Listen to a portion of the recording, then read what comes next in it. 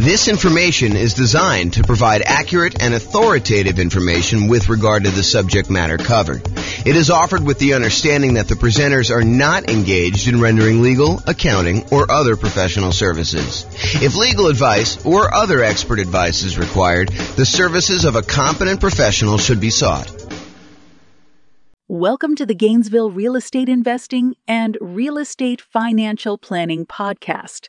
Learn all about investing in real estate in Gainesville, Florida, with a combination of real estate financial planning and modeling with numbers specific to Gainesville, plus syndicated, more generalized recordings of live and pre-recorded real estate investing classes, not all of them specific to Gainesville. Be sure to stay tuned after the podcast for a message from our sponsors. Hello, welcome. I'm James Orr. Tonight we're going over the Nomad real estate investing strategy. So the primary strategies that we're focused on in the podcast and the classes are the ones on the left here. So buy and hold real estate investing, including short-term vacation rentals. That was last week's class. All the Nomad stuff, which we're covering tonight, Nomad by proxy, Nomad with house hack, Nomad to short-term vacation rentals, Nomad with lease option exit, and then the ultimate real estate agent retirement plan. Those are all the ones I'm going to cover tonight, so I'm not going to go into those. And then house hacking. So this is like our primary group of people that we're trying to serve. So buy and hold, Nomad, and house hackers.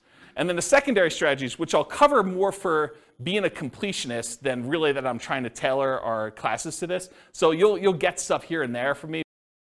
So creative financing, owner financing subject to rent to own, lease option, lease purchase, the ultimate strategy, quick turning and flipping properties, the BRRRR strategy, the buy, rehab, rent, refi. I always have to pause and go through the R's in order. Wholetailing, options and option auction, tax liens and tax deeds, partnerships and syndications, deal maker, syndicator, money partner, and loan partner. And then the stuff I'm not even going to bother covering is real estate investment trusts. Go talk to your stockbroker about those, and covered in other strategies. So if you're like, hey, what about probate, James? Or what about short sales? Or what about foreclosures? Or what about pre-foreclosures? Yeah, those are all going to be sprinkled into all the other stuff. Most of the probate, short sales, foreclosures, pre-foreclosures is going to be primarily creative financing, although they do show up in some other spots. But I'm not going to do separate classes about that as its own strategy. It's really sort of a subset of other strategies. That's why I'm not covering it. So I wanted to acknowledge that I'm not skipping it over. It's just sort of not big enough as its own sort of topic. Does that make sense, everybody? All right, cool. If you got questions, let me know. Interrupt. I do ask that you use the microphone, though, so we can get it on the recording. Okay, so in preparation for this series of classes on real estate investing strategies, I made a database, and I will put a link in the kind of video section for people to go look at. But I made a database in Notion that allows you to go in and look at all the different strategies and all these different characteristics. So you have a handout tonight. It's called Real Estate Investing Strategy Profile, and it's got all these different views or ways to measure investing strategies. Everything from down payment is scalable, how you get into the deals, how you exit the deals, how you do the financing to acquire the property, how you do the financing when you're exiting. All these different areas that are kind of characteristics. So I have this database that I've been working on making for all the different strategies, all the ones tonight, all the ones last week, all the ones in the future classes we're doing on the strategies. And then you'll be able to say, show me all the deals we can do that don't require any money down, or show me all the deals that I can do that are, for wealth building, or that are highly scalable, or that require little money down, or whatever it is that you want to look into. So the database is searchable and also able to be grouped and viewed in different ways. And so the reason I bring this up is if I have a particular strategy and I've grouped it one way, is it possible you'll be like, but James, what about this other really obscure sort of unusual situation where I can do that with this thing? Yeah, so there's exceptions to everything, right? You can do creative financing inside the MLS. It's not likely, right? It's really rare, but you can do it. So I've tried to categorize the strategies, but there are lots of exceptions. Sure, you could find a deal or structure a deal to make choices that are not in line with what I've defined here. But the idea is just because you don't think there's a chance that X can happen doesn't mean it won't happen. This is designed to be a starting point discussion to help you make better investing decisions on your own with additional knowledge. Of course, do your own research and make sure that you understand what's happening. Does that make sense, everybody? Okay. All right, so Nomad variations. This is what we're covering tonight. So there's the traditional Nomad model. And for those of you that have never heard the concept of Nomad before, Nomad is something I named. It's not something I invented because people have been moving into houses, moving out of houses and converting to rentals since the beginning of time. That's why we have a woolly mammoth as our logo. So, way back in the day when people were riding woolly mammoths around, they had their cave and they left their cave and they rented out the cave to the person who was coming behind them and they kind of charged them money for it. It's like that old, okay? So the traditional Nomad model is you buy a house as an owner-occupant. You move into the property. You get owner-occupant financing. There's a reason we want owner-occupant financing. It's because it has a lower interest rate usually, and you have less down payment required. So those are the two primary advantages. So you buy a property as an owner-occupant, you move in, you live there for a year. The year requirement is not something I just made up. It's not mathematically based. It is a document you sign at closing that says to the lender, I agree in exchange for getting this lower down payment and better interest rate loan that I will live in the property for a year. If your lender does not require that, you don't need to follow it. But almost every loan I've ever seen that is like a conventional type loan or FHA loan or VA loan has had this document in there. So you're not going to be able to just say, I'm only going to do a 3-month Nomad. I'm going to speed this thing up. I'm going to do 4 a year instead of 1 a year because James doesn't know what he's talking about. Nope, James does know what he's talking about. If he says a year, it's probably there in the document. So make sure you read it and you understand that if you actually don't live there for a year, you are committing loan fraud. You go to prison for that, okay? So do not commit loan fraud. If the lenders suddenly change it and they say, look, we require now that you live in the property for 2 years, I will start teaching 2-year Nomad. If they tell me 18 months, I'm going to teach you 18-month Nomad. They tell you 3 years, I'm going to teach you 3-year Nomad. Right now, they're telling me a year, so that's what I'm teaching you. You follow the obligations that the lender requires from you. You comply, okay? So you move into the property, you live there for a year. It is a requirement of the lender that you live there for a year. Once you're done with the year, you convert the property to a rental, and you buy your next property to owner-occupy.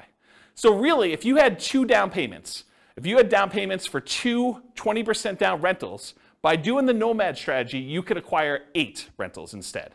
Because instead of putting 20% down, you put 5% down. And the financing is much better. If you look at this, I give you another handout. It's called loan type mortgage insurance comparison thing. And it shows you the different interest rates and down payments required for different loans, owner-occupant investors. The interest rate for the 20% down investment property as of the time of this recording was 6.625 with 2 points. The rate for 5% down paying monthly PMI is 5.5 with no points. So your interest rate is considerably better when you do owner-occupant, okay? And even though you're putting less down, and it's probably going to be a little bit higher payment, it's not as much higher as you might have thought because the interest rates are better, okay? So Nomad is, in the most simplest form, buy a house as an owner-occupant, move in, live there for a year, convert the property to a rental, buy the next property, repeat as many times as you want to achieve the number of rental properties that you want to acquire. Okay? That's the most simple version. Now, all of these are variations. Okay? I'll cover those in a second. But for Nomad, you're typically putting owner-occupant financing, 0% down. There are 2 primary 0% down loans. The USDA loan for rural properties. So those are the 2, oh, sorry, I only do one of them. So USDA and VA. VA is a loan that you can get if you're a veteran. That's another nothing down loan program. USDA, you have to do a rural property. VA, you have to be a veteran in order to get them. So those are the 2 nothing down programs. The next lowest down payment is the 3% down conventional loan. That's on your sheet. And there's 2 different flavors of that. There's the lender paid PMI version, and then there's the lender the monthly PMI version. You can do an upfront PMI payment. You could pay a one-time lump sum fee and get rid of PMI. So there's really 3 flavors of PMI. But really the 2 that we are going to discuss most and the 2 that are on your sheet are the lender paid PMI or the owner-occupant paid monthly PMI. So that's 3% down conventional. The 3.5% down loan is the FHA loan. The FHA loan also allows you to buy duplexes, triplexes, and fourplexes. So you could do a 3.5% down duplex, a 3.5% down triplex, or 3.5% down fourplex. The other loan that allows you to buy multifamily as an owner-occupant is the VA loan. So the VA, you can also do duplexes, triplexes, and fourplexes. Okay? So that's FHA. FHA's PMI never goes away, by the way. It's there forever. So you'll probably want to refinance out of that at some point. Although if you got a really good rate on it and rates have gone up considerably from there, maybe it's still cheaper for you to actually keep the PMI and not refinance. So that could come up too. And then the last one that traditional nomads use, which is probably the primary one that the overwhelming majority of them are going to use, is the 5% down conventional loan. Because VA and USDA, they limit the number you can have. VA, it's based on your benefits. USDA, I think it's 1. Although I could be wrong about that, but I think it's just 1 that you could have USDA. And then 3% down conventional, I think you can only do that once. And then 3.5% down FHA. There are some really unusual exceptions, like if you move a certain distance out of the area, you can use your FHA benefits again. But really, you're only going to be able to have 1 FHA loan on your Social Security number at any given time. And then finally, 5% down, you can have as many of those as you want, as many as you can qualify for. So when people tell you, look, I'm only able to get 10 conventional loans, that's true, except for owner-occupant. You can get an 11th owner-occupant loan. So you could get an 11th 5% down loan. You can get a 12th one. You can get a 13th one. You can get a 15th one. As long as you have your debt-to-income ratio where it is and you have enough income to qualify, you can qualify for as many of the 5% down loans as you want, as long as they're owner-occupant. But once you get to 10, it's going to be really hard for you to get a conventional investor loan, non-owner-occupant. Pause for a drink. Okay. So that's traditional nomad. All the financing stuff pretty much applies to these other ones too. But fixer-upper nomad is buying a property that needs work, where you live in it, you move into the property, you live there, you do the fix-up work, then you convert it to a rental after a year, 18 months or 2 years, whatever time period works for you, but a year minimum. That's what fixer-upper nomad is all about. Buying properties at a discount, putting in money in order to fix them up, and then converting them to rentals by living in them. Different than BRRRR, right? Because BRRRR, you're not living in properties.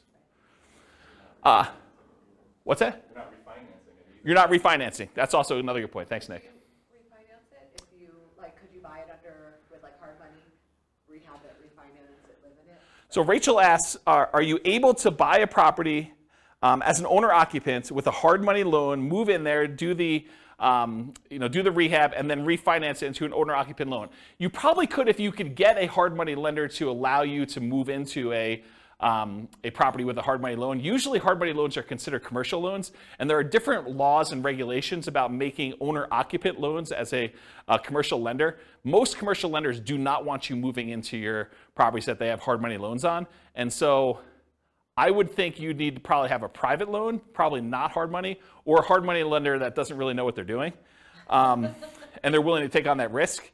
Or you do all the rehab before you move in, then you move in and do the refinance where you do that. But then that becomes more of a BRRRR. And if you're, I'd have to think about that one. I'd like to talk to you. Yeah, I'd have to think about that one. I don't have a lot of people doing that, but I guess you could do some variation on that. I wonder how the delayed financing loan would work, because usually the BRRRR stuff is at 20% down payment or 80% loan to value. And so that's what we're targeting for our kind of like rate and term refi. When you're doing a delayed one and you have rehab money, I don't know if you could do the 5% down loan programs anymore. You might have to still do like 20% down, which kind of defeats a lot of the benefits of doing Nomad.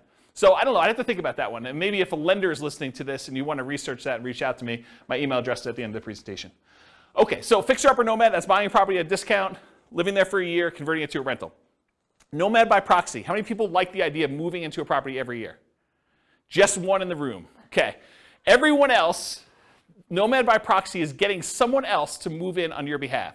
If you have kids and you want to encourage them to get started investing in real estate, and let's say you had planned on buying, 20% down, buy and hold non-owner occupant investment properties. Well, instead of doing that, you could say, look, I'm going to take this 20% I had set aside for down payments, and I have 2 kids. I'm going to have them buy 2 properties each over the next 2 years. They're just getting out of college, or maybe they're in college, and you're saying, look, I'm going to buy you a property there. We're going to put 5% down. You're going to live there while you're in college. You're going to get 3 roommates for your college buddies, and you're going to stay there for a year. Next semester, you're moving. I'm having you buy another property with 5% down. You're living in the property, and we're going to kind of repeat that to do it as many times as we can that I've got down payments for and I can qualify for loans. That's a variation of Nomad. It's called Nomad by proxy, where someone else is moving in on your behalf. We also have some clients that are doing it with their parents. Parents are moving in from out of the area. They want to be near their grandkids. The kids, I guess that's grandkids. But they're basically saying, look, mom and dad, I'll tell you what, you come out here. I will put the down payment up for you to move into a property. We'll both own the property together. When you pass on, we just have an understanding that I am inheriting this property. You change your will, right? So you can live in it for the year. You're going to pay me rent, but you're going to be the ones that get an owner-occupant loan. I'm going to put 5% down. You're going to move in. You're going to be the owner-occupant on there. I'm going to help co-sign because you're retired and maybe you can't qualify for the loan. Maybe you don't have the down payment, but that's another version of Nomad by proxy. Okay, Nomad to short-term rental. So same idea. You Nomad, you move into, you buy a property, you live there for a year. But at the beginning, bless you, at the beginning, you decide, hey, look, I'm not just buying a straight up long-term rental property. I want to find a property that has really good short-term rental or vacation rental properties where this would be a great vacation rental once I move out. And so you move there, you move into the property, you live there for a year, and at the end, instead of converting it to a year-long lease with a regular tenant long-term rental type property, you convert it to a short-term or vacation rental. And you're just renting it out to, you know, like weekend people in for whatever they're doing. So traditional short-term rental. Once it becomes a short-term rental, it's like you had acquired it for a short-term rental. Except the way you acquired it was 5% down, or 3% down, or 3.5% down, or 0% down in order to get the deal to begin with. Does that make sense?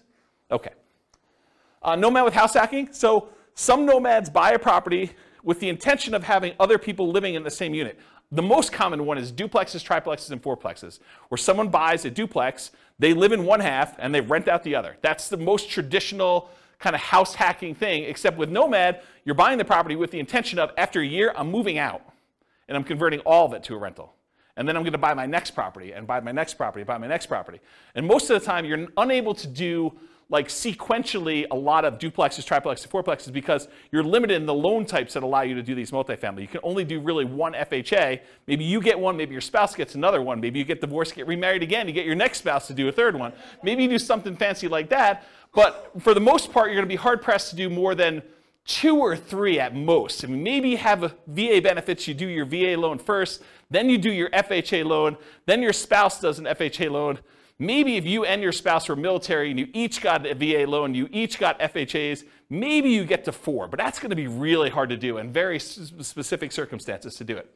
Okay, so that's basically, so the house hacking idea is you buy a property, usually it's duplex, triplex, or fourplex, you get roommates for the other units, but you can also do it if you buy a single family home and you want to rent out certain rooms. Or maybe you decide to get an RV, you live in the RV, you rent out the main house, you kind of live in the backyard or the driveway, you can get kind of creative with this idea. Or maybe you've got like a 3-car detached garage and you rent out the spaces. That's another version of house hacking, right? It's like renting out part of the property that you're living in is the definition of house hacking. Okay, so all those different variations exist, Nomad with house hacking.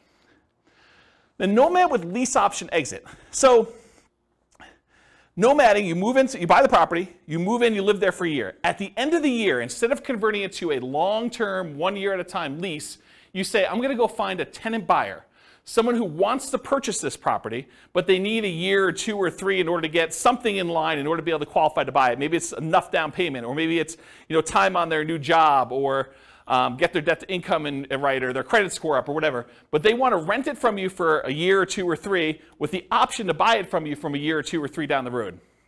And so you buy a property, you live there for a year, then you find a tenant buyer instead of a regular tenant, and you actually lease option it to them where they give you an option fee, and then they lease it from you, and then they exercise the option at some point in the future. Or if they don't exercise the option, you get the property back, and you presumably find another tenant buyer to come in and eventually buy that property from you.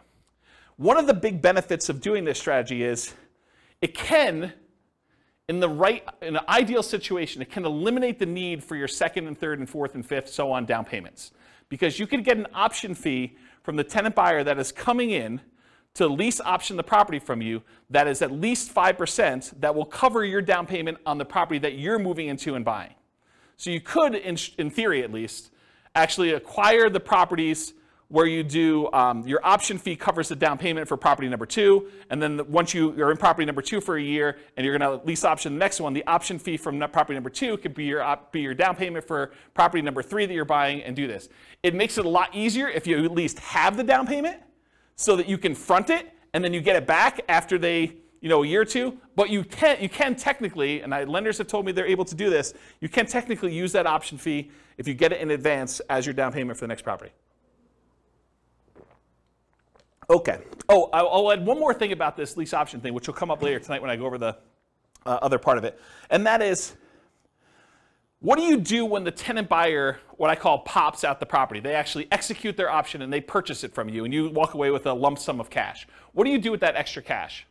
Well, I usually combine this Nomad with lease option exit with an additional parallel path of you buying 20% down rentals or 25% down rentals with the extra money you have when they sell. Because you can only move in so often. You can only move in once a year, and eventually you'll have more down payment money than you need for doing Nomad. So eventually you probably will convert that money either in the stock market or something else, or you use it as down payments to buy 15% down, 20% down, or 25% down rentals. Does that make sense? Then you don't have to move into those. So you'd be buying 2 in a year instead of 1. And I did a whole class, I actually wrote a book on this, but I did a whole class on this strategy. I think I called it as something like how to acquire a multi-million-dollar real estate portfolio starting with just $3,000. And the idea was the $3,000 covered you to buy a single property to start with, and then you used option fees in order to acquire the next ones doing lease option exits on all of them. And I gave away the book for Christmas one year. Do you guys remember what year that was? 2017, 2018? It was a long time ago, right? Before the bad times. Before the bad times. But I gave away that as a Christmas gift. And did you guys ever read it? I thought it was a pretty decent book when I wrote it. So if you could find, there's a class on that. I may have even taught it multiple times. I think I taught it multiple times. Anyway, that's the idea. So that's Nomad with lease option exit. And then the last one is, what if you were going to Nomad, but you got your real estate license? So instead of having to come up with 5% down, you come up with 5% down, but you get paid a 3% commission when you buy a property for yourself. And so really you're net out of pocket 2%. So you put 5% up, you immediately get 3% back, so you actually are able to acquire properties with less down. And so we're going to walk through the math tonight of what I'm calling the ultimate real estate agent retirement plan. You have a real estate license, and when you buy your own properties, instead of having to come up with 5%, you can actually get a rebate and get net 2%. Or maybe you buy your first property with 3% down, you get 3% back, you had nothing in the deal. Okay, so that's an example of that. Any questions on the variations? I'm going to go through a lot more detail, but I wanted to cover what they are so that you understand what they are as we go through the kind of like different perspectives. Yeah, microphone for Nick, if you would, Rachel. Thank you. Are you violating the loan by doing the short-term rental and short-term renting it before your 1 year is up? So you're saying, hey, what if I move out of the property early at 11 months and I convert it? No, you still live in it, but like just on the weekends, you rent it out. Oh, I don't think so. I think you could actually do vacation rentals in the first year on an owner-occupant loan. That's my understanding. And the example I'm using to cite that is you can buy a vacation home. You put 10% down. It's technically an owner-occupant second home type loan, but you're renting that out to vacation people in that first year. I don't think there's any laws or rules about that. And let me back up and say this. Check with your lender, because I'm not a lender. I don't know, and your lender may have different rules, or your loan, or they may have changed the rules since you listened to this recording. But go check with your lender and ask them those questions. But my understanding is that there is no problem with that. Yeah, good question. All right, any other questions on these? You guys like this? Pretty cool. It's got a cool class. See? Check it out. All right, so now I'm going through this kind of like real estate investing strategy profile, and I'm going to just start talking about the different characteristics of this strategy and the kind of like where it lies. So is this a real estate investing strategy or a real estate entrepreneurship strategy? And I define the difference as this. When you're investing, your primary goal is to take money and get a return on that money. So you put out money and you're expecting to get a return on it. Real estate entrepreneurship is different. You're kind of like starting a business and you expect to get paid primarily for the time you've got invested. Not necessarily the money you're putting into deals, but the work that you're putting in. And so traditionally with buy and hold, you put up 20% down or 25% down, and you want to make it as passive as possible. You're not really trying to get a return on your time. You're trying to get a return on that 20% or that 25% down. When real estate entrepreneurship, you might be buying properties creatively, lease options or subject to or something like that, where you're primarily going out, you're doing marketing, you're talking to sellers, you're getting a seller to agree to some type of creative financing deal. Maybe you're not putting a lot of money in the deal, but you have a lot of time and effort put into it. And so that's real estate entrepreneurship, where you're trying to get a return on the time you put in primarily versus the money. So nomading, in my opinion, is investing. Is you're putting up some money and you're doing this. There's not a lot of extra work to nomading, more so than just picking out the property, acquiring the property, and moving in. So most of the time, people are typically thinking of nomad real estate investing as an investing strategy rather than real estate entrepreneurship. However, there are strategies that are more entrepreneurial. They take more effort and more work. For example, fixer-upper nomad. You're moving into your property. You're doing manual labor. Either you're managing a contractor or contractors or trades in order to come in and do stuff for you, or you're doing it yourself, or you're actually swinging a hammer and laying flooring and painting and stuff like that in order to do that. That's pretty active. That's pretty entrepreneurial, in my opinion. So these are more entrepreneurial. Fixer-upper nomad, nomad to short-term rental. Unless you're hiring a property manager and it's really hands-off for you, that one's probably going to be more hands-on, more entrepreneurial, more active. Nomad with lease option exit, you're finding those tenant buyers. That's a lot of extra work. You're kind of managing that process of seeing them through to actually buying the property from you. That's a little bit more work. So those are a little bit more entrepreneurial in my mind. Now, remember I said at the beginning there's like exceptions. You're like, James, what about this? Yeah, it's gray, right? I mean, some of these are more than others, but it's not like black and white. This is that. This is more investing. These three ones are more entrepreneurial. Not that they are absolutely entrepreneurial and these are absolutely investing. Make sense, everybody? All right, cool. Money required. We talked a little bit about this, so I'm not going to cover it in ridiculous detail, but typically for these nomad properties, 0% down, that's the USDA, the VA loan, it's all on your sheet, by the way, if you're kind of follow along on the top there.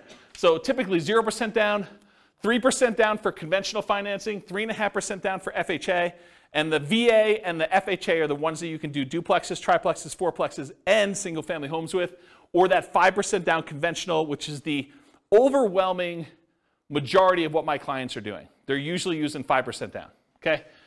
So typically for the money required, you need that down payment, 0, 3, 3.5, or 5% down, plus you need any deferred down payment. Here's what I mean by deferred down payment. So you need to come up with the 0, 3, 3.5, 5% down immediately when you purchase. But sometimes when you buy a property with 0% down, or 3% down, or 3.5% down, or 5% down, you're gonna have negative cash flow. If you had put 20, 25, 30% down, you wouldn't have negative cash flow. So you could choose to put more down and not have negative cash flow. Or you could choose to put less down and have negative cash flow. So what is that negative cash flow really? It's deferred down payment. It's the money you're paying monthly instead of coming up with an extra $60,000, $70,000, $80,000. So are you okay with $200 a month negative or $500 a month negative instead of $60,000? And the $200 a month negative may be for a year, 2 years, 3 years. So the idea is that instead of coming up with the $60,000 more for down payment to have break even or positive cash flow, you could say, I'm willing to pay this $200 a month because I only needed to come up with 3% down or 0% down or 5% down or 3.5% down in order to acquire this property. So for money required, you need the initial down payment, 0, 3, 3.5, 5%, plus any deferred down payment, aka negative cash flow, plus reserves. Right? You're not going to do this kind of real estate investing without having adequate reserves. All right, so those are the three sources of money that you need to do these types of deals. You might also see less frequently when you're doing nomad by proxy, when you're the one moving in but someone else is providing the down payment. So you might actually be the one moving into the property, but your parents are doing the down payment for you. Or you're the grandparents and your kids are providing the down payment for you. So you might not need that money. You might use a lease option, non-refundable option fee, deposits on properties, that you're moving out of as the down payments for purchasing the next property with Nomad with lease option exits. We talked about that before. You get the option fee after the year for that person to become a tenant buyer, move into the property with the right to buy it from you. And that option fee is usually non-refundable. It's negotiable, but it's usually non-refundable. And so you get to use that without having to worry about having to come up with it again. And it gets, in most cases, it is applied as a down payment toward their purchase. Okay? So talk to your lender about how to structure that correctly for you. But when you're doing these things as far as money required, you may not need the down payment if you're using the option fee from the tenant buyer to provide your down payment for the next one. Although it's much easier if you have the down payment and you just get reimbursed, right? From just a logistics, mechanical way of it works. If you've got the 5% sitting around, knowing that after you close, you're going to get that back, a lot easier to structure than having to get it in your hands before the tenant buyer moves in, before you actually close on the loan, because what do? Do you go under contract when you don't have that in your hand? That's kind of iffy, right? I mean, you risk your earnest money. It's a little harder to structure that way. You can, but it's harder. Or rebate on down payments with that ultimate real estate agent retirement plan. Instead of having to come up 5% down, you come up with the 5%, but you immediately get 3% back.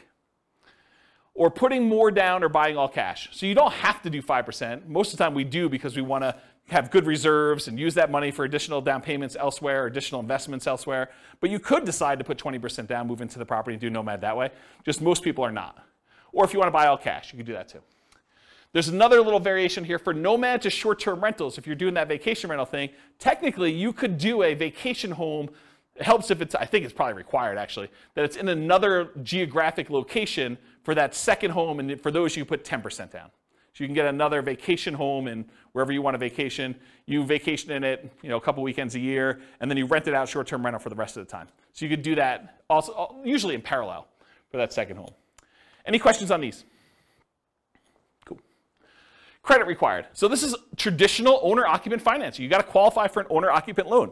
So you must, I think I hit this home. Did I not cover this? You must move into the property or you're committing loan fraud. Is there anyone confused about that? You got to move into the property, otherwise it's loan fraud. So, and if you're doing Nomad by proxy, somebody has to move into the property.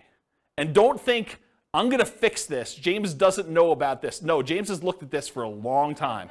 He has not found a way around it. If you think you found a way around it, you can try to reach out to me and tell me, but I'm going to tell you it's probably loan fraud, okay? So you got to move into the property you're committing loan fraud. Usually you're required to live there for a year based on a document that you sign at closing to get your loan. Now there are exceptions to this. You get divorced, I think that's an exception. If you get transferred for work, I think that's an exception. But there are not that many exceptions to this. So, my lender calls it a life-changing event. Okay, so for the microphone, Nick says his lender calls it a life-changing event. That is one of the ways to get out of it. You can't just say, I don't like my house anymore. But hey, you have a kid, get rid of a kid, get a wife, husband, or get rid of a wife or husband. I think those are life-changing events. So those could be kind of characteristics for you to be able to do it more than once. Typical credit score you need is 620, although it varies a little bit for different loan programs. The better your credit score, probably the better your interest rate's going to be, except for FHA, which I think is the same no matter what. And the cheaper your PMI is going to be. There are some exceptions. You can go down to 580. I think FHA and VA allow you to go down a little bit lower than 620. I already talked about that. Less common situations, if you're buying without a loan, all cash, obviously a credit score is not required for doing that. And then if you're Nomad by proxy where someone else is getting the loan, you may not need to qualify yourself. And then I just made a note on here, credit score requirements can change, so don't go to your lender 6 months from now and say, James on this recording said that I can get a loan for 620, that's the loan I want, and he told me I can get 5.5%. I'm not telling you that. Go talk to your lender, find out what the then current credit score requirements are and the then current interest rates and the then current down payment requirements are. I'm not guaranteeing that you can go get loans for these things. Okay, skills required. So what do you need, what skills do you need in order to do Nomad? Nomad's a weird one because it's sort of like very similar to buy and hold in a lot of ways. But there are other investing strategies where you need a lot more or a lot different skills in order to do this. But for nomading, the primary skills are you need to analyze deals. You need to make sure that this is going to be a good rental once you move out. You need to find cash flowing deals. You need to find a property that makes sense for you to buy. You don't want to just buy anything. And I think that's probably one of the bigger mistakes is people buy properties that they primarily, bless you, they primarily want to live in, but that may not make the best rentals. I think there's a little wiggle room there, but you don't go buy your dream house that would never make a good rental just because you can. Okay, so you need to find decent cash flowing deals. Another skill is acquisition financing, getting your owner-occupant loan, understanding how that works. That's a skill you need. And then property management. Once you convert it to a rental, you need to be able to manage the property. So property management is another skill. Now, the skills of property management can vary depending on which strategy you're doing. If you're managing them yourself, that's one strategy. If you're hiring a property manager or a company, that's a different strategy, right? You need the skills of managing a person then, or a company or a team, versus the skills of actually finding tenants, screening tenants, evaluating tenants, lease presentation, ceremony, all that stuff, and then kind of like property management, overseeing repairs and all that, and turns and those things. They're very different skill sets depending on which one you want to do. And then the third version of the skills of property management is doing short-term rentals. Doing short-term rentals is different than regular property management. It's also different than hiring and managing a property manager. So just realize that they can be different flavors of what property management means. And then additional skills may be required for variations like lease options. Right? Understanding that lease options require some additional levels of education and expertise. You need to understand what they are, how they work, paperwork, how your attorney recommends you do them, so on and so forth. Okay, stability. So this was This was a email I got probably like, I don't know, 3 months ago, 6 months ago now. And it was a guy that does the Farnham Street blog, whose name escapes me, and I probably should have looked it up because I forgot it last week too. But he basically sent out this blog post in an email, and it was about this idea of active versus passive stability. And the basic concept is something is considered passive if you do it, and then you don't have to do anything to it anymore. It's sort of like it'll take care of itself. But then there's this idea of active stability where you actually have to keep doing something to something, or it'll blow up or destroy you or kill you or whatever it is, or it'll kind of eat up, your investment or do poorly for you. And so real estate on a whole is very active, right? If you don't do anything with your property, even if it's vacant land, if you don't pay your taxes on it, they're going to come and they're going to take the property, right? They're going to do your foreclosure, they'll have a tax lien or tax deed sale, and you'll lose the property. So it's very active. But even within the active part of it, there's some variations. For example, if you go get a 30-year amortizing loan, that's more passive than getting a interest-only loan that has a balloon, right? If you don't really do anything with the loan, over 30 years, that thing will pay off, right? You're just making the payments every month, that'll pay off. Whereas with an interest-only loan with a balloon, you might make payments for 10 years, but at 10 years, you got to take an action, because there's a balloon that says the balance is due at 10 years. So if you don't do a refinance or sell the property, you're going to have a real problem. And so can you see that doing an interest-only loan with a balloon is more active than a 30-year amortizing loan that is more passive? Even though both of them are really active, you got to do stuff with them, right? So I started thinking about this idea of stability in real estate investing. So even more active than passive are fixer-upper nomads. Got to do the work, got to get in the property, got to do everything you need to do there. Nomad to short-term rental. Got to kind of manage the short-term rentals or manage a manager doing that. And then nomad with those lease option exits. That is more active than a traditional nomad just rent it out long-term. Okay, so those are the more active versions of this. And then I have a little thing over here of just about like the difference between active and passive. You can read through that if you want to. Any other questions? Sweet. Am I going too fast? Okay, good. I'm going to take a drink though. Scalability.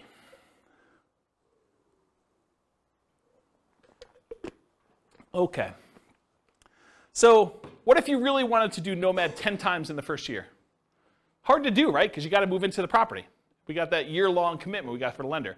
So Nomad is often limited to 1 per year. From that perspective, it is much harder to scale. There's a slower acquisition speed for you. You get slowed down.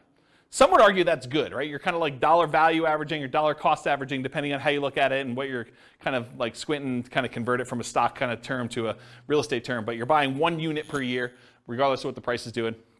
So you're buying like over regular intervals. The market's down, you get a little better deal. Market's up, you pay a little bit more, but the properties you purchased previously are also up too, presumably. So you could increase your speed, your ability to scale, with Nomad by proxy. You could have someone else move in. You got 3 kids, you could do 3 a year now, right? You got 2 sets of grandparents, you want them to move near you, great, you can now do 2 a year. Nomad to short-term rental. So with 10% down, you might be able to do a second vacation home in parallel to this strategy, right? So as far as scalability goes, you could move into one yourself where you live in, and then maybe you buy a second vacation home every year in a new location.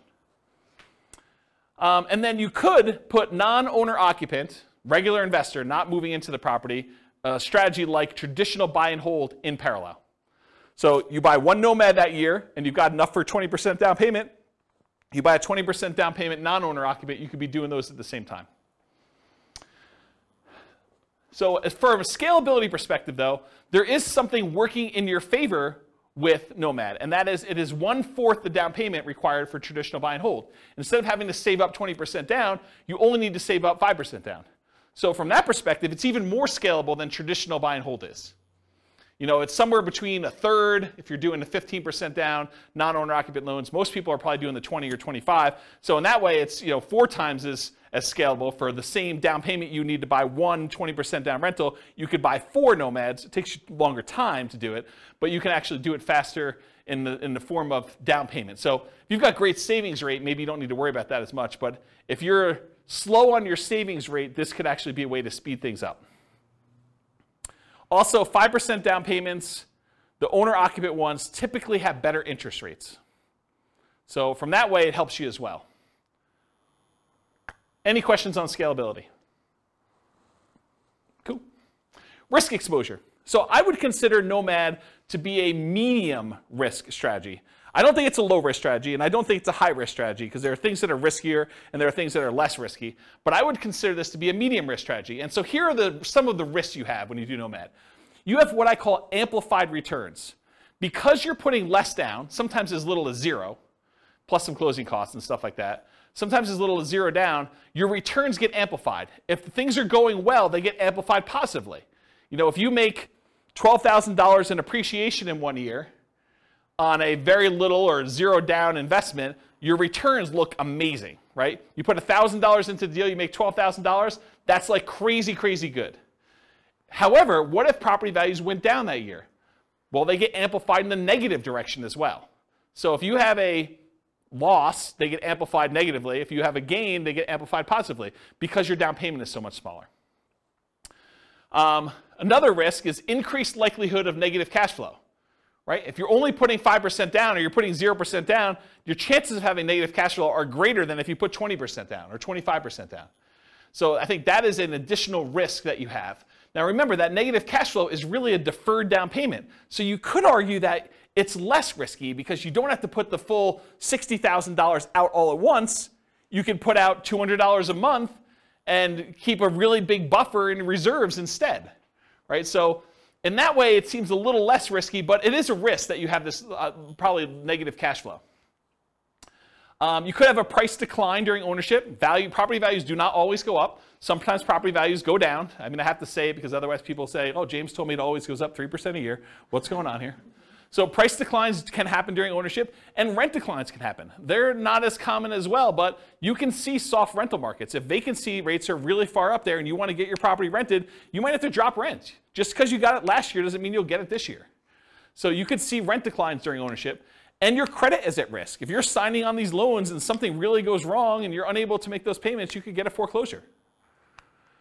And then finally, you have all the typical tenants/property management risks. So tenants slipping and falling, suing you for discrimination, all those typical risks that you have of property management, those are also included when you do the Nomad strategy. Now, as far as short-term rentals go, you can argue that there's slightly more risk with short-term rentals, vacation rentals. You have more people in and out of the property, more chances for slip and fall, less familiarity. There's all sorts of additional, subtle additional risks there. But you also have additional income coming in, presumably, from doing a short-term rental. Otherwise, why would you do it? Why wouldn't you just do a long-term rental? But you're getting this extra income, so I think that sort of offsets some of these additional risks that you might have. So I don't know, maybe it's a little bit more neutral, but you also have an unusual risk with short-term rentals, and that is the risk of kind of like HOA or city or county or local governments or even insurance companies changing their policies such that the property you were once using as a short-term rental can no longer be used as a short-term rental. So I think that's an additional risk that you're less likely to see with long-term, year-long leases, buy and hold type rentals. Any questions on risk exposure? Is this helpful for you guys, kind of seeing it's all broken out this way? Are you seeing the form, those that came, who came last week? Just you, right? Are you seeing the parallels of how this works now? Yeah, this makes a lot of sense. That's the idea. I try. All right, so profit speed. How quickly and what magnitude of profits do you see? So how quickly do you make money and what size of money do you make at what interval? So if you guys have seen this before, this is my return quadrant. The return quadrant shows you the 4 different areas of return you get by having a rental property plus reserves. So on the left-hand side is cash later, appreciation, and debt paydown. It's money that you're seeing in your return, but you're going to have a hard time accessing until you either sell the property or you do a cash-out refinance. So the property values tend to go up over time, and you tend to pay your loans down over time. That usually increases your equity in your property, and you can access equity by selling the property or doing some type of cash-out refinance. Those are the 2 primary ways. There are other ways, but they're more unusual. And then on the right-hand side is your cash now stuff. That's cash flow and the tax benefits you get by owning rental property, and I'm specifically talking about cash flow from depreciation. Cash flow from depreciation is you take the amount of, when you own rental properties, the government allows you to depreciate the property, usually over 27 and a half years for residential properties. So imagine you bought a rental property And when you kind of like do your math based on what you paid for the property, you subtract out the cost of the land, because you cannot depreciate land, you can only depreciate the building. But if you imagine for a minute that when you figure out your depreciation, you're able to depreciate maybe $10,000 a year. That's gross depreciation. That's the amount that you could take in gross depreciation. And then I'm not an accountant, go talk to your own accountant, but this is my layman's version, and you cannot use this version on your tax returns, but this is basically how it works. If you make $100,000 a year and you have $10,000 in gross depreciation by owning a rental property, then you're only paying taxes not on the $100,000, you're paying taxes on the $90,000. So what you really end up doing is you save $10,000 of taxable income. So if you take that $10,000 in taxable income and you multiply it by your effective tax rate, which is a conservative way to look at it, then that is the amount you have in cash flow from depreciation. That's the amount you did not need to pay in taxes at the end of the year, or the amount that you could take by adjusting your exemptions on your job income and take them with each paycheck. Okay? So let's say your tax rate was 20%, you had $10,000 in gross depreciation, you multiply 20% times the $10,000, you now have $2,000 a year that you're getting in cash flow from depreciation. You can either get that back at the end of the year instead of having to pay taxes on it, or you can adjust your exemptions. That's exemptions, right? That's what it's called, Denise? Withholdings, that's it. So whatever it is on your tax return, where you actually are saying, I don't need to pay in as much tax because I keep getting a refund at the end of the year, so let me pay in less. So you do that, and then on your paycheck now you see an extra, whatever it is, $180, or $170, whatever it works out to be, on your paychecks that you now got in. So that could help offset any negative cash flow you might have, or it could add to your cash flow that you're already receiving from the property. But it's through your paycheck and tax savings, not directly from the property. Does that make sense, everybody? And then this total adds them all up and reserves. The top half of this quadrant, if you've never seen me teach this class before, the top half of the quadrant are the ones that are more speculative. They're more reliant on how the market performs. Do property values go up? That's appreciation. Does rent go up, or is the rent holding strong? That's cash flow. So the top half tends to be a little bit more speculative. The bottom half tends to be a little bit more contractually or government implied regulation sort of thing. So you either get the debt pay down based on the loan you have, it's a contractual obligation you have with the lender when you get your loan, or tax benefits, that's part of tax law. So these tend to be a little bit more certain, less speculative in what your returns are. Okay? And then reserves is the amount of money you're getting on the money you have set aside for reserves, whether you're keeping that in a savings account and getting 1%, or you've got it in the stock market and you're getting 8%. The amount of return you're getting from having those reserves set aside so that when you need to access them, we got to take that into account, because we're going to divide all these other returns by the amount you have in reserves as well to show what your overall return is with the drag of having those reserves. So we got to give you credit for the money you're earning on the reserves. So that's why it's there too. Okay, so let me make sure I cover what I wanted to cover in here. So with Nomad, you typically can start seeing the appreciation and the debt pay down within 30 days, right? You buy the property values go up, you pay down the loan a little bit, you start seeing those right away.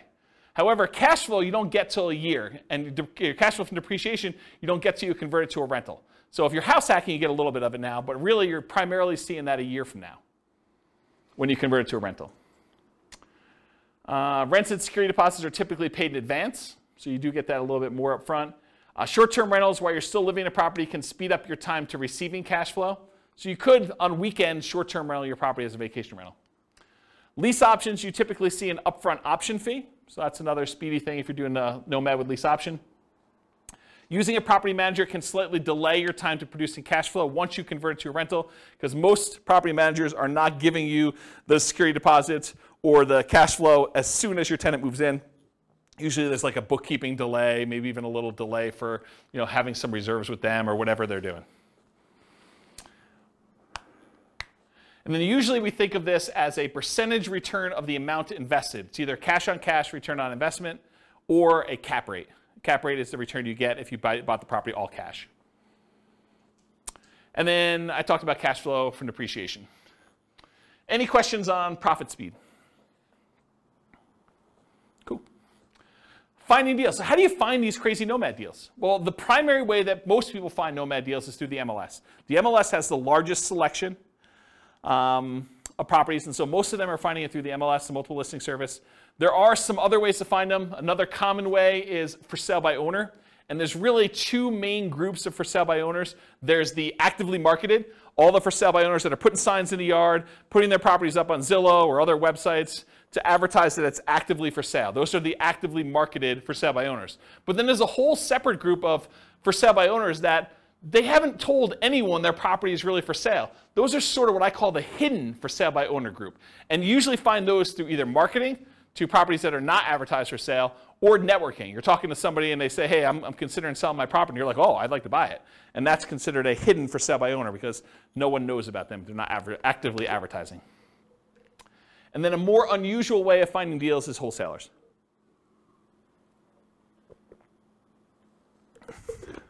Okay. Any questions on finding deals? What are you laughing at? So easy. Oh. I mean, this is not intended to be a class on finding deals. This is the class on everything Nomad. I can't teach the 2-hour class on finding deals within it. So I just have a question. Yeah. I guess it's more for our local market, but maybe others, is that rents are a lot slower than the cost of housing right now. And so maybe in that 1 year, we might see some increases, but it seems like right now we would need to have that deferred down payment kind of covered longer term, unless you can find a really good deal.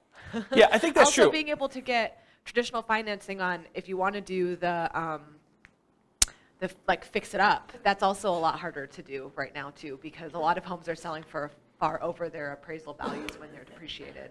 Just curious if you have any thoughts on that right now. I think that's true. I think what we've seen over the last, it correctly. I think we've seen over the last, 5 years or so, maybe even longer, property prices have gone up quite a bit, very fast. What's been saving us prior to the last 3 or 4 months was that interest rates were also declining as we kind of entered this. And so the sting of property values going up rapidly was kind of softened by lowering interest rates till we finally got to the point where they were at all-time lows. But since then, whatever it was, 4 months ago, when we started to see interest rates start to significantly climb, and property values have been going up very rapidly over the last X number of years, and rents have been going up, but not quite as fast as property prices have been going up, we've now seen this converging of multiple forces where prices are way up, interest rates are way up, and rents are up, but not quite as much, such that cash flow is not what it was if you were analyzing deals 5 years ago. Will it get better? I think it's going to be individual market specific, and I'm specifically saying it that way because this recording is intended to be for a national audience. But in our local market, I don't know if we're going to see a retracement. I can't say. I could tell you that demand looks really strong, and if you had come into the market stats class, I mean, you three were at least in the market stats class. Oh, you were there too? Oh, okay. So with the market stats class, I think the market stats suggested to me that demand was very strong and we might see a slowing of how crazy it's been, but I'm not sure it's going to go drastically in the other direction. I mean, it's possible. I can't predict the future. My crystal ball is really blurry for me, but I think that we're probably going to see a slowdown, maybe a little bit retracements, but I think that's true. Now, if you think about it, though, if you put 20% down and you were able to get break-even cash flow a few years ago, maybe now it's 25% because you see an increase in down payment and an improvement in interest rate in order to get to that point. Maybe it's even hard to find those. But I think there's still, even in the craziest, amazing markets, there are still exceptional deals out there. You can still find that amazing cash flow property. It's harder. They come along less frequently, and sometimes you need to act very quickly, and sometimes you're voluntarily taking on some wackiness as part of the deal, right? You're trading a problem that you can deal with, that you're willing to live with, in exchange for maybe a little bit improved cash flow or significantly improved cash flow, depending on what the deal is. So I would kind of cover it that way, but I think you're right. I think we're seeing a suppression in cash flowing properties, but even with what's great about the Nomad model in particular, and buy and hold in general, is you get to lock in economic structures at one point in time. So you acquire the property now at a certain price. You acquire an interest rate now at a certain interest rate. And if prices go up from here, you're immune to that risk. right? You benefit from increased price appreciation. You benefit from rent appreciation now. And you're not hurt by increased interest rates, at least directly. You may be hurt by the market overall by increased interest rates.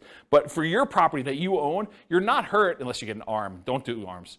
Just get the fixed rate 30-year financing. But you're not really hurt by interest rates going up. And actually, when interest rates do decline, because it's a cycle. I mean, things go up and things go down. It may not go back down to all-time lows that we've seen, but you may be able to ratchet down your interest rate at some point in the future where you were locked in at, whatever it was, 6.75 if you got a non-owner occupied type loan, and now they come back down to 5%. Well, now you can improve your position 5 years from now when prices have gone up, rents have gone up, and interest rates have come down a little bit. So you get the benefit of sort of locking in these things. So in my opinion, one of the great benefits of Nomad and buy and hold in general is being able to control this asset, and then you can sort of benefit from when the market goes in your favor, but you're not hurt much by a market going against you, at least if you're holding on. If you're trying to get in and out and the market goes south and you're trying to get out of a fix and flip, that's hard, right? I mean, you could actually lose money. But if you're kind of holding a property and we have even a 5-year-long dip, okay. I mean, if your intention is to hold that for 30 years and pay it off, does it really matter? Probably not, right? So, I don't know. That's how I see it short term. I hope that answered your question. That answered? Okay, good. All right, so for analyzing deals, how do you analyze a Nomad deal? You can go download the spreadsheet, realestatefinancialplanner.com/spreadsheet. I did a whole class on all the inputs for this, but this is how you do the deal analysis. You put in all the numbers over here. And the one thing I will say about Nomad is when we analyze a Nomad deal, because you're living in the property for the first year and then you're converting it to a rental in year 2, we just assume that we're analyzing it in year 2. So year 1 becomes year 2. It's going to be off a little bit. You'll pay down a little bit more on the loan. Your appreciation will probably be a little bit better, but don't worry about it. Just kind of run the numbers as if it's all year 1. It'll be close enough, okay? Any questions on deal analysis, how to get the spreadsheet? Just go download it from the website. Okay. Market conditions. This is obvious, right? But I have to put it there because there are some strategies where it's not obvious. So it's better to do this in a market with good cash flow. It's better to do this in a market that has strong appreciation. It's better to do this in a market that has strong rent appreciation. It is challenging, more challenging, in markets with significant negative cash flow with reasonable down payments. And in some markets, I would say in most markets, I can make anything cash flow, right? You put down 100%, basically don't get a loan on a property, probably going to cash flow in the overwhelming majority of the markets unless it doesn't cover taxes and insurance on the property. Maintenance, those types of things. But for a reasonable size down payment, buy and hold 20%, 25% down, if it's going to have significant negative cash flow there, that makes it much more challenging. And if you're doing Nomad and it's going to have negative or break-even cash flow at 20 or 25% down, it's probably going to be negative if you have 5% or 3% or 3.5% or 0% down, right? I mean, that's just the math.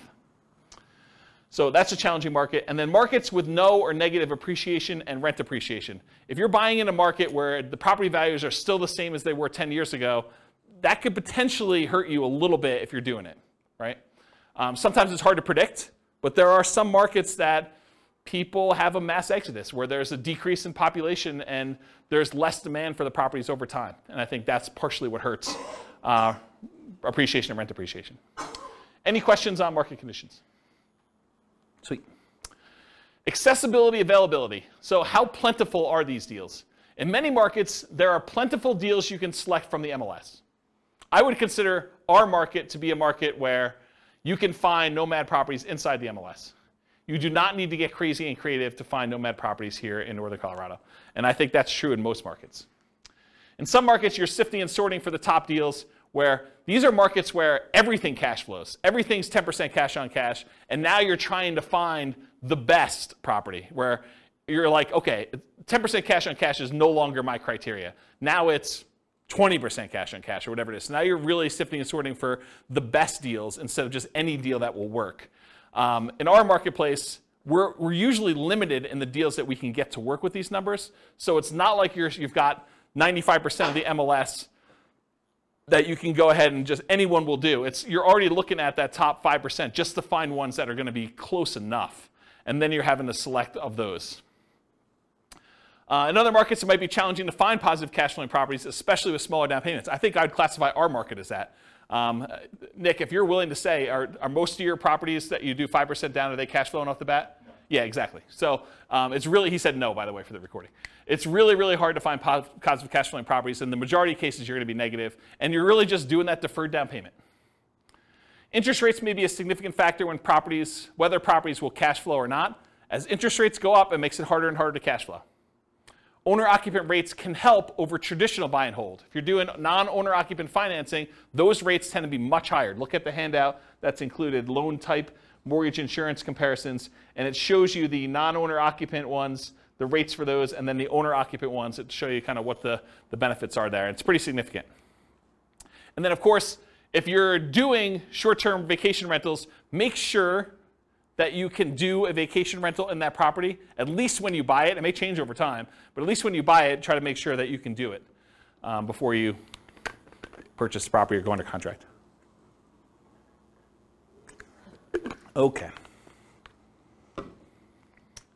Using retirement accounts. So in some real estate investing strategies, you can use your retirement account, self-directed IRA, self-directed 401k in order to do investing. Since you're doing owner-occupants for Nomad, you cannot use your self-directed IRA, self-directed 401k.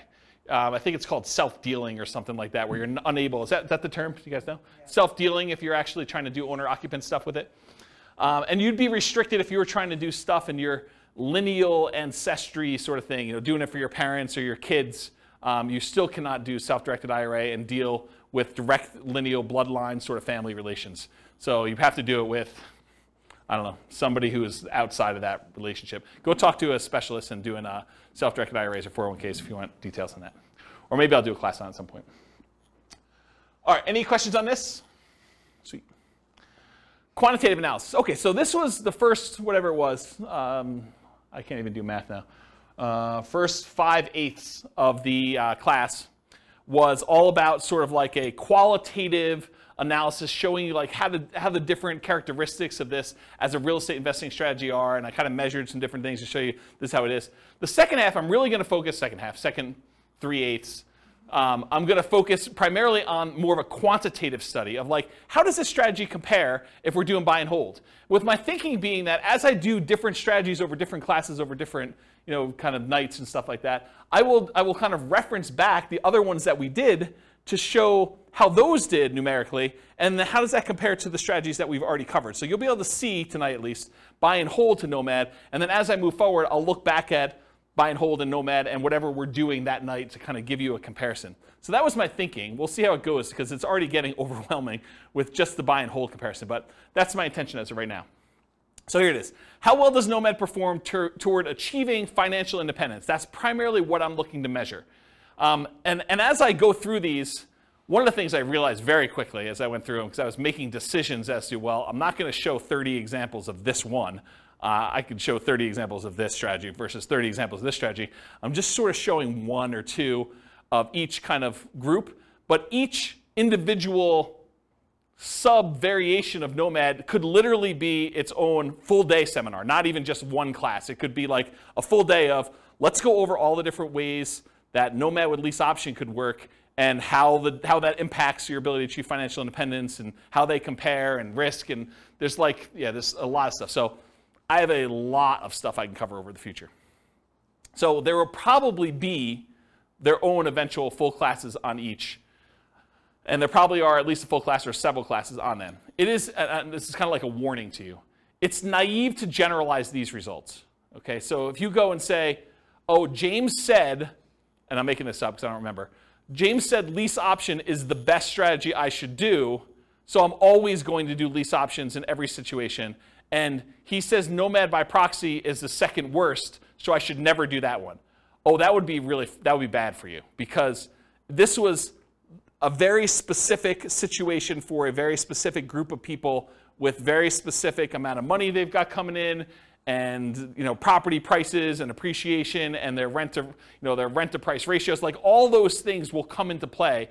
And I think I talk about this at the very, very end, but you can't just assume that because I told you X was the best, that X will always be the best in all situations for all people, including you.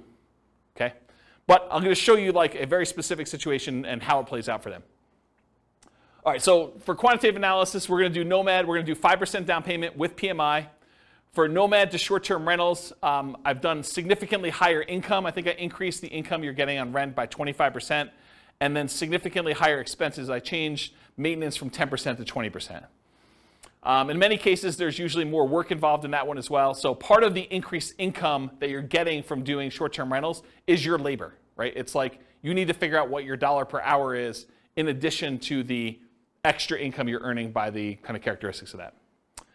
Then I'll do fixer-upper Nomad, Nomad by proxy, Nomad with house hacking, Nomad with lease option, and the ultimate real estate agent retirement plan. All the ones we covered, I'm going to do examples of. Okay. So first, I need to tell you how I define financial independence, because I think that's important for you to know what I'm measuring. So financial independence for me in this definition and what we're doing tonight, and I think it's a good general one, but it is when your investments provide your minimum target monthly income in retirement. What some people might call lean fire or just regular fire. It's when your investments provide you enough money coming in where you can live off of those things without doing additional work. You may choose to do additional work, but you could actually stop working. It consists of three things. Thing number one, any passive income you have coming in from Social Security, pensions, or annuities. Those are your three sources of passive income. If you could think of another one, let me know. It also consists of, number two, any net cash flow after all expenses from rentals.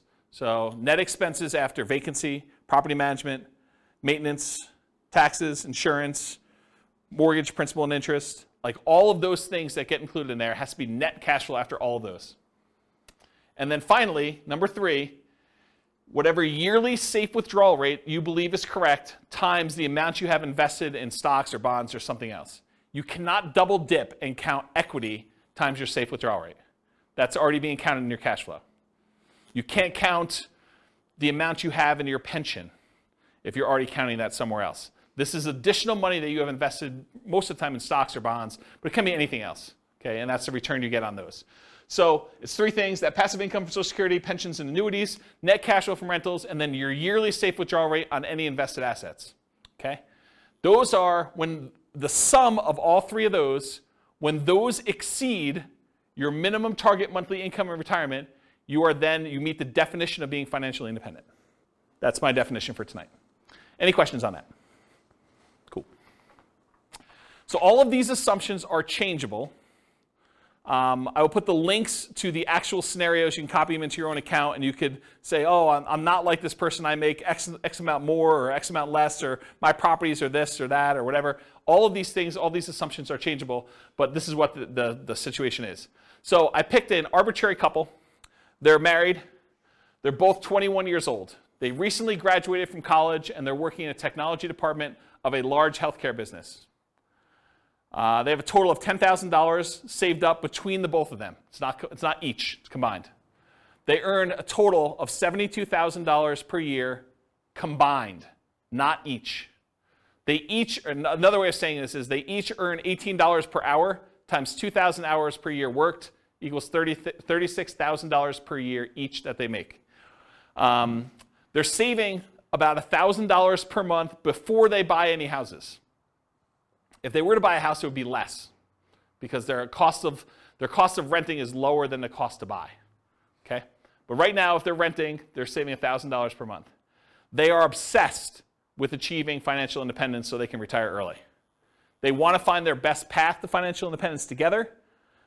For the modeling, they're both taking Social Security at age 67, and I incorrectly modeled it such that they worked through 67, so the amount they collect in Social Security at age 67 assumes they work through that full time period. Technically, if they retire early and they stop working, Social Security will be a little bit lower for them. But then they would have already had enough financial independence from their other assets where it shouldn't matter.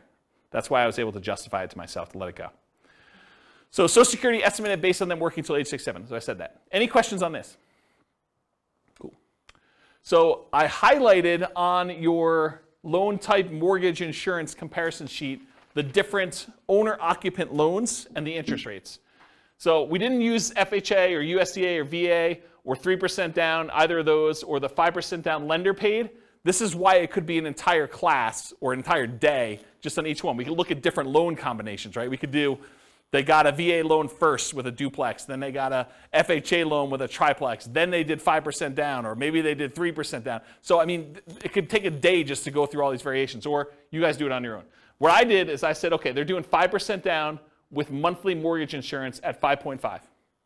That's what I use for that, okay? Any questions on loan? Okay, these are more changeable scenario assumptions. I said, let's model this for 60 years, 720 months. I went and I looked up what their kind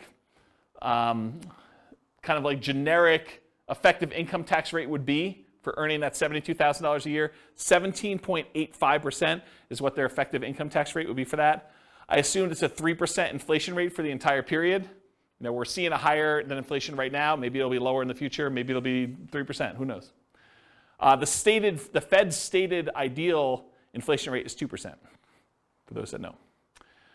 We assume 5.5% mortgage interest rate, owner-occupant rate with 5% down. I assume they're using a 4% yearly safe withdrawal rate. So any extra money they have invested in the stock market, I'm using 4% safe withdrawal rate to see if that contributes to them achieving financial independence. So they'll have their rental property income from the stuff they're doing with rentals, but any extra money they have set aside, we can use that towards seeing if they qualify for being financially independent. They need $5,000 minimum target monthly income in retirement in today's dollars. That does adjust up with inflation over time. So 10 years from now, it's not $5,000, it's whatever it is, $6,000 and change. I'm guessing, I don't know if that's the exact number, but it goes up over time. So the kind of like hurdle, the threshold for them to be considered financially independent is getting harder and harder the longer they wait. Another way of saying that, okay? And why did I use $5,000? They make $6,000 a month. 6 times 12 is 72, right? So why am I using $5,000 here for a minimum target? Because they're saving $1,000 a month. So this is sort of like the money that they're living on. When they're finally financially independent, they're retired, they don't have to save that $1,000 anymore. Okay, so we're saying that they only need $5,000 to be considered financially independent. And just arbitrarily, I said that $10,000 is their ideal lifestyle. So we'll see, maybe not tonight, but we'll see in other things that I do when they achieve $10,000 as an ideal target monthly income retirement as another chart. Any questions on these assumptions? Sweet, take a drink.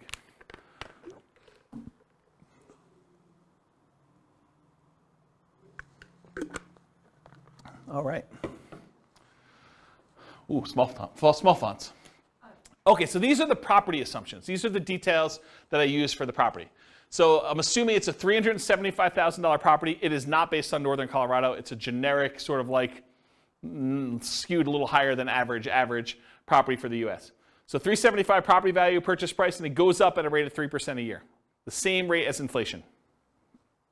For a fixer-upper Nomad, for the one when I do fixer-upper, they're buying it at a 10% discount. That's what my assumption was, okay?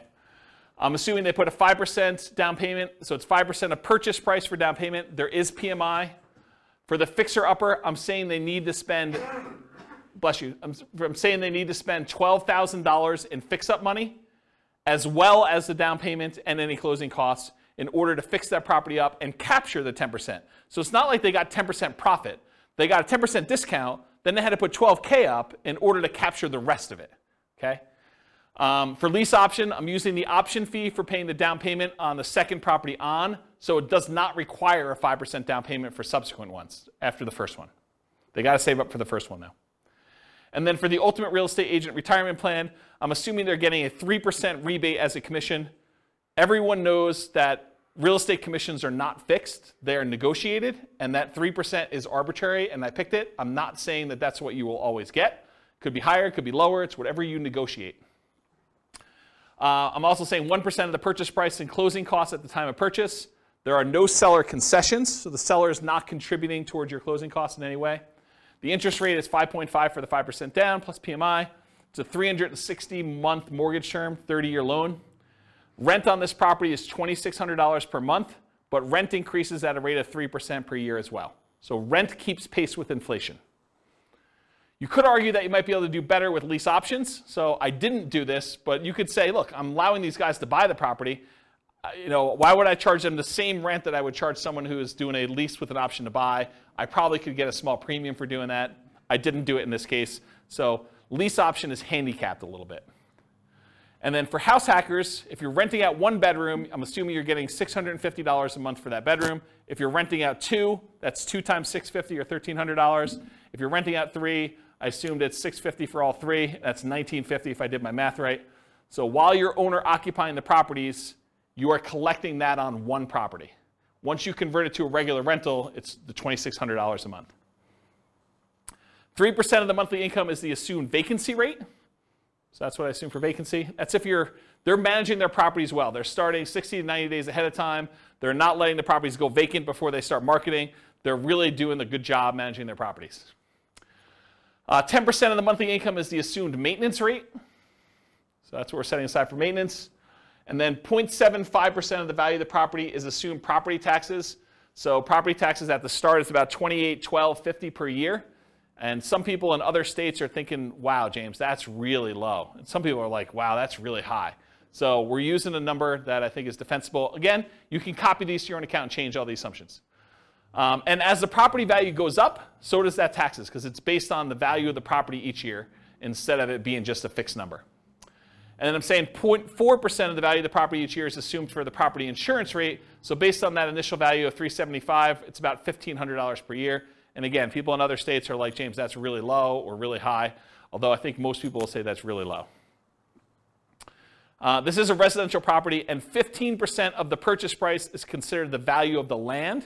So you cannot depreciate the value of the land, so that is my assumption for that calculation. And so that's when I'm doing my depreciation calculation. I'm saying that 85% of the purchase price is the depreciable amount. Any questions on my property assumptions? It's going slow so that when I give you the numbers, you're not asking me all the questions about my assumptions. This is why I take the time to do it ahead of time. There's some thought here.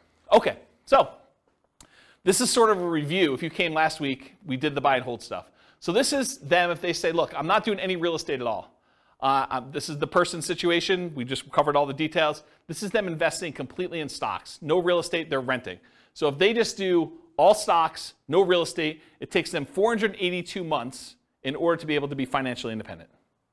And it's all from their stock market account and if they hit Social Security, from the Social Security.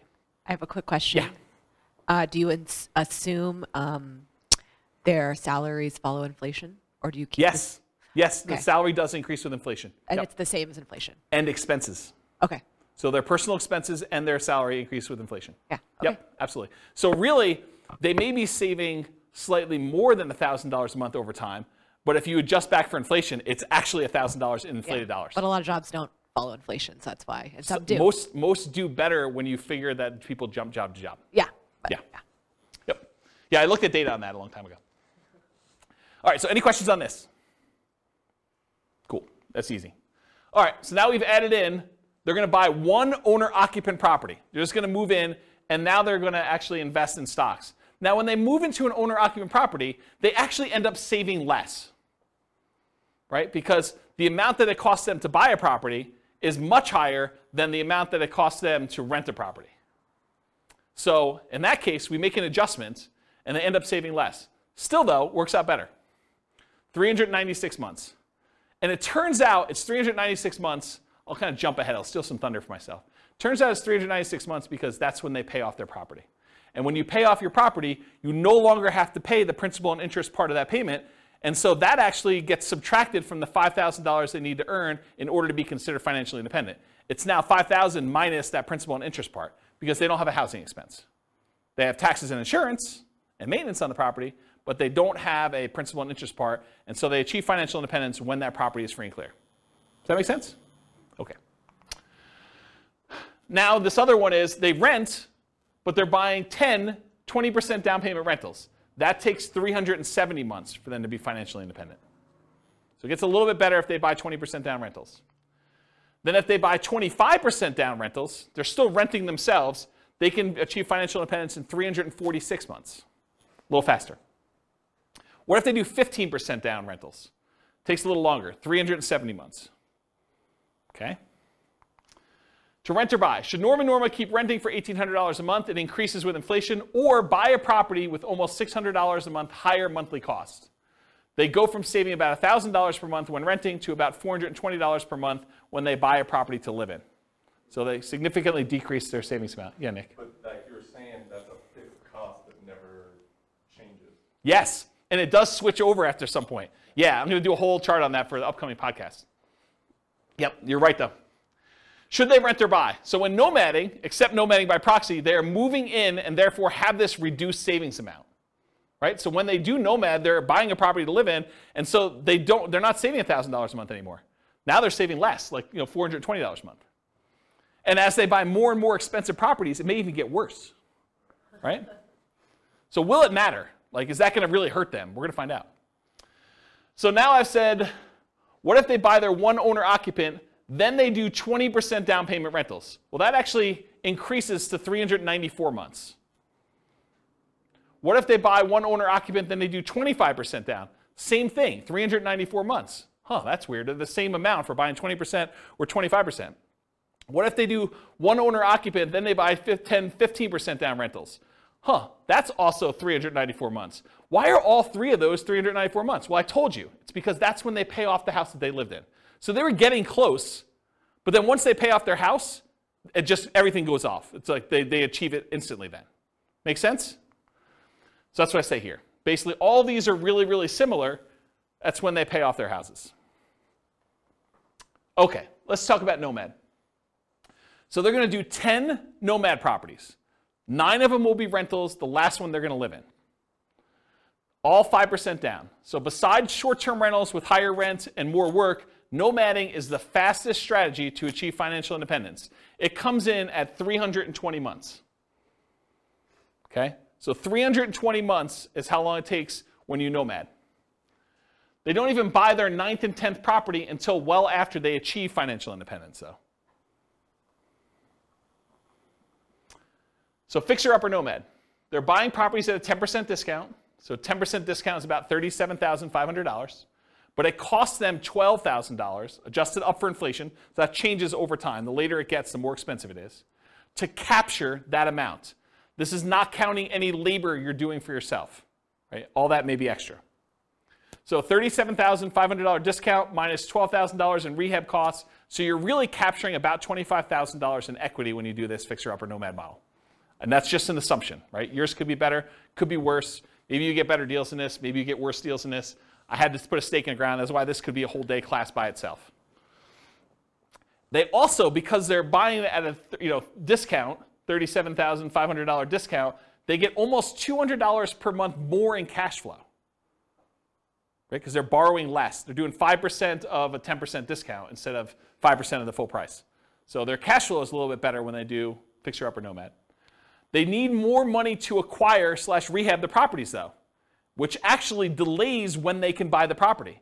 Because if they were just trying to buy a property as quickly as they could save up just a 5% down payment plus closing costs, now they need 5% down payment plus $12,000 plus 1% in closing costs. It delays when they buy that first property and some subsequent properties as well.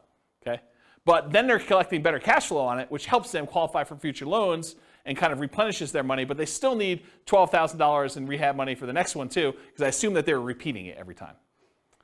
So regular nomad needs about $22,500 for down payments versus this $32,250 with the rehab costs. And I just broke out the math. The 5% down payment on the discounted purchase price is $16,875. The 1% in closing costs is about $33,775 and $12K in rehab. That's where this $32,250 comes from. And it delays when they acquire their first property. So any questions on my assumptions?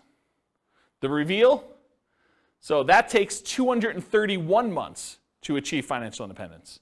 Before it took 320 for them doing the regular nomad. Now if you buy a property at a 10% discount and you get that extra cash flow, even though it delays you buying your first one a little bit, maybe even a couple other ones, it's actually faster, 231 months. Part of it's the extra cash flow.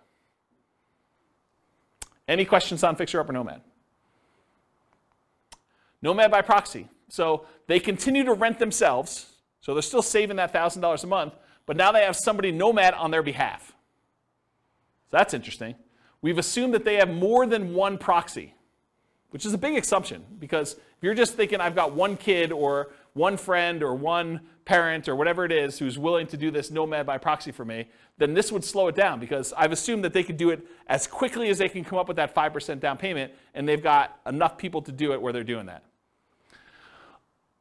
I assumed that there was no benefit or compensation to the proxy. Most of the time when you're having someone nomad by proxy, you're giving them below market rent or ownership in the deal or something else. And I did not assume that in this case, which is a big assumption. And that's why this whole thing could be its own class, right? It could be a whole full day class. They just started paying rent right away. One of the reasons this one does so well is they collect rent right away, so they don't have to wait a year while they're living in the property. They have improved debt to income, which helps them qualify. They're still renting and have income property and properties, and then they buy faster than one per year, because they've got the nomad by proxy. So this shows you how quickly they're acquiring properties. This is the number of properties owned, and this is time. The red one is nomad by proxy, so you can see that they acquire them very, very quickly. Basically by the time they're, month 150 or so, they have all 10. The orange one is when they did fixer upper nomad, so that was a little faster, even though it was slower to start. See that? So they had all those, a little bit, around 200 months or so. And then the regular traditional nomad, it was slow. And I told you, they didn't acquire these last two until after they were financially independent.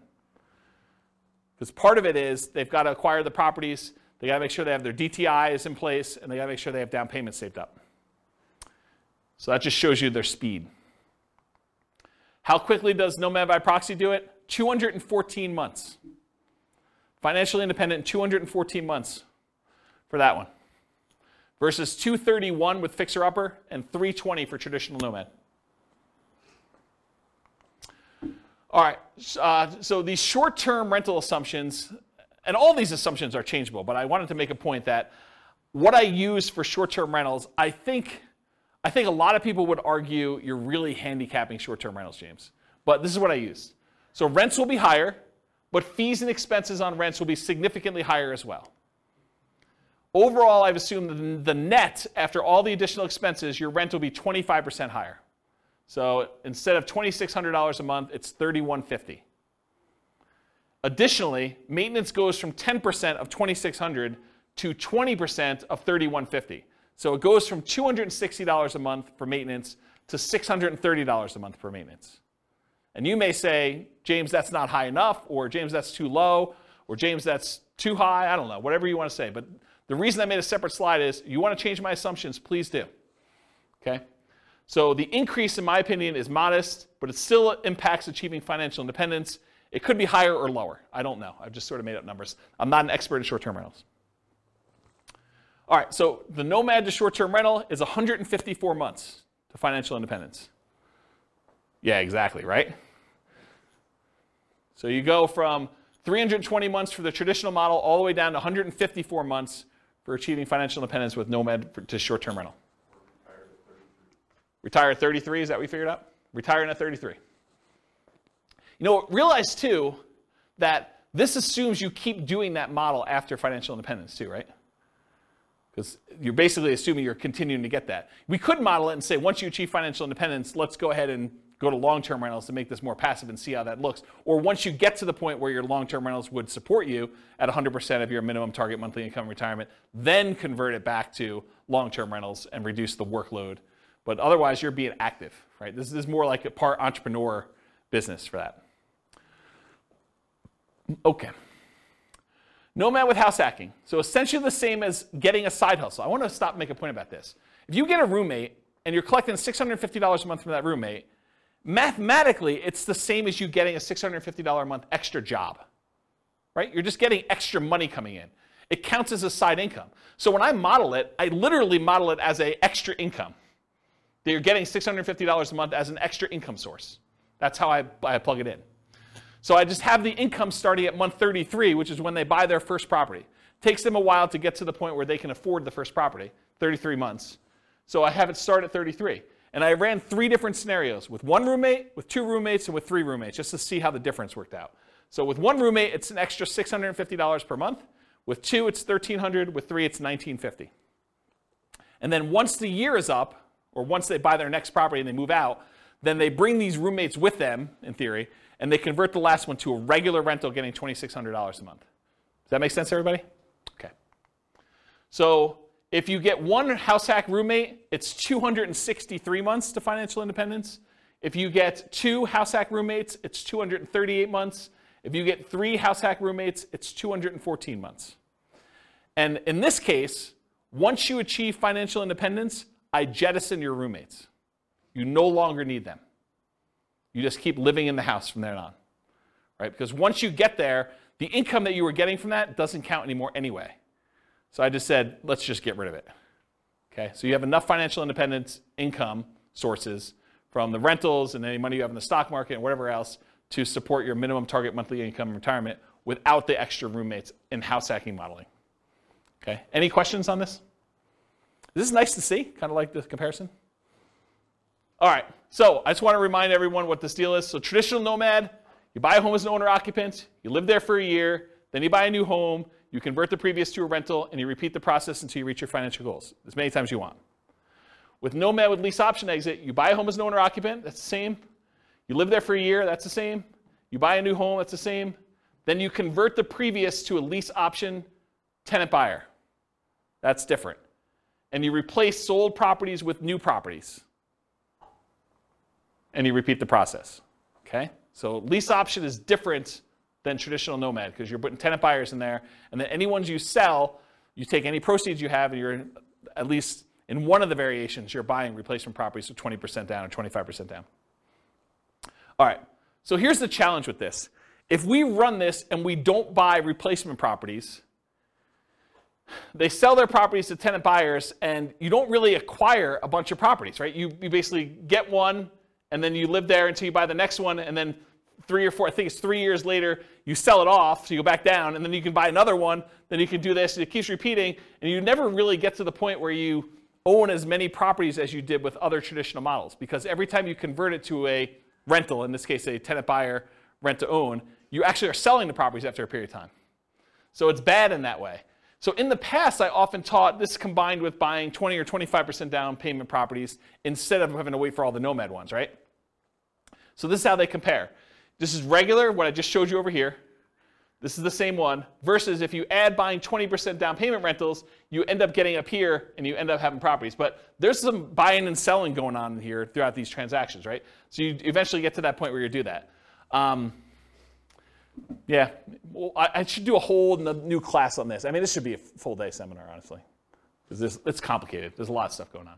So anyway, when you do those, though, buying 10 properties with lease option exits where you're not replacing them with 20% down payment properties, it takes 379 months. It's one of the worst ones. If you do it where you put 5% down, and then when you come up with a 20% down payment, you can also buy those in parallel, it's 441 months. It's even worse. Okay? Now, what's the problem you're solving by doing lease options, though? Having to come up with down payments, right? Because this is a strategy where you don't need to save the down payments anymore. You use lease options to do it. You need to save the first one, but then after that, you're kind of using other things. And again, if we did different assumptions, this could win. This could be the best strategy based on the assumptions we use. Okay. The ultimate real estate agent retirement plan, you're nomading with a real estate license. You're collecting a commission on the property you buy to Nomad into. In our modeling, they essentially get an instant 3% commission, meaning instead of 5% down, they're really paying net 2% down plus closing costs. So the way to think about it is they come up with 5%, and then they immediately get rebated back the rest. 3% of that. Not 3% of that, but 3% of the purchase price, so 60%. If their limitation was down payment, if that was what was holding them back, this helps a lot, right? Not having to put up as much, but it doesn't solve all problems. It doesn't solve debt to income.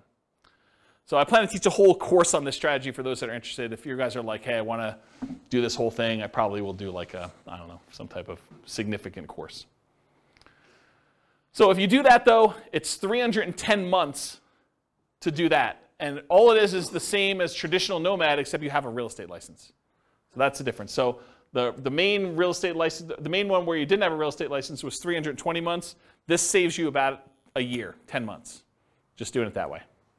Okay? Any questions on that? Nice. And then this is all the buy and hold ones from last week with all of the Nomad stuff from tonight, all on one chart so that you can see a comparative where they are. And you could see in general, bless you, Nomad is better, right? Can you see that? If you're willing to Nomad, you can save all this time. And I agree. I think Munir was the one who said at the beginning, no one wants to move, right?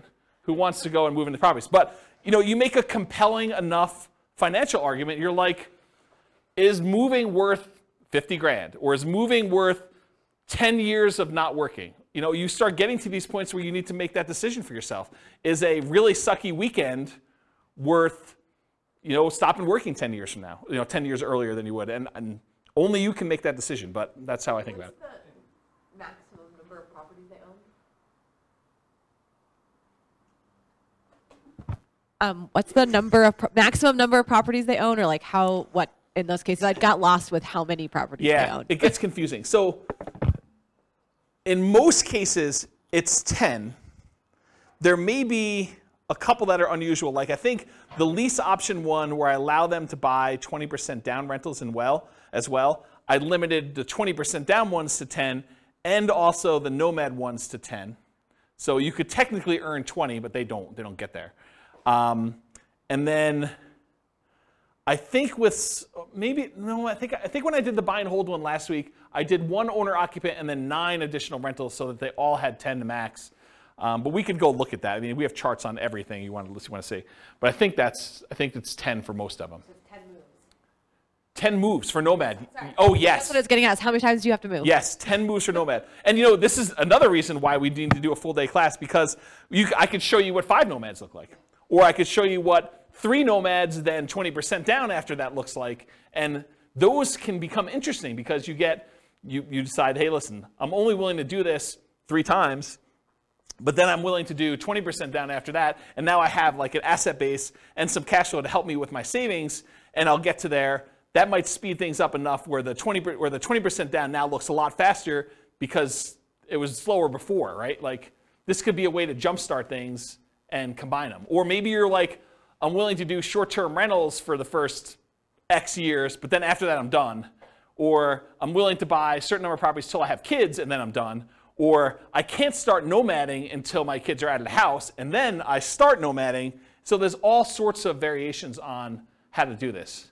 And that's why there's probably multiple full-day events for doing modeling like this. Or copy them into your account and change the assumptions yourself. Because you change and we're talking about very specific characteristics of the properties. You change it to our numbers around here, they look different. You change it to numbers in Greeley, they look different. And one of the things I'm doing is if you go to realestatefinancialplanner.com/model, what I'm working toward, and it's in very late alpha, kind of where I describe it for those that are programming people.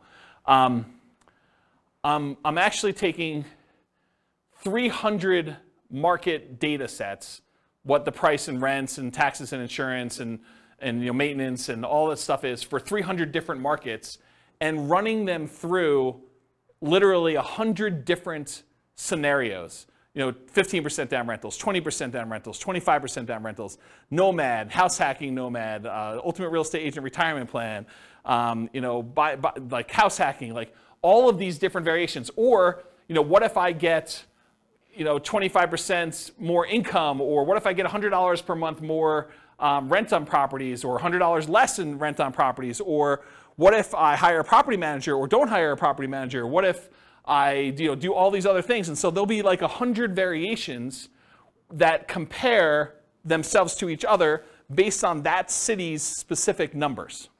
And so that's the thinking behind the podcast for each city is there'll be classes that teach the information so that you understand what's going on, but then you need to look at the, I got distracted with a phone call. You need to look at the actual numbers for that city with all the different variations you have so that you can see the specifics for that city. And then you could still copy them all into your own account to be able to go and see, well, I'm not buying those price houses, or James, you're actually a little off on my city, the number's a little higher. And if I'm off on your city, please let me know, because I can just change it and then click a button and rerun all the scenarios. That's why I'm writing the code to do that.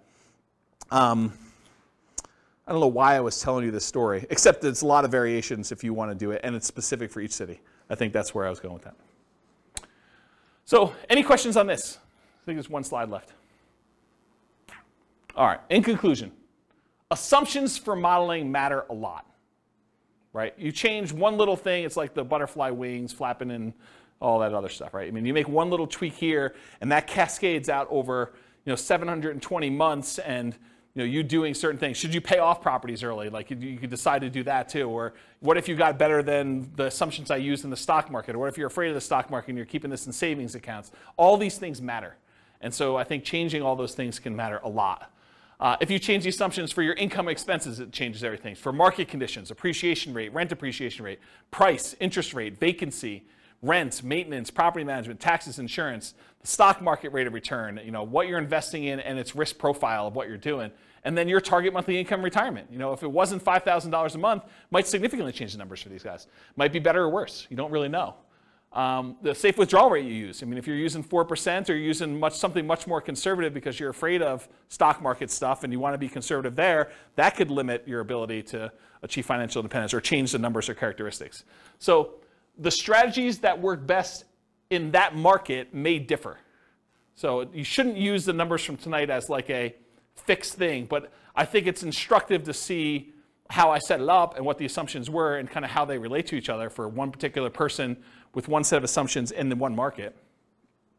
You got to do the math for your own stuff. And then I mentioned the website, realestatefinancialplanner.com/model, and then just pick your city.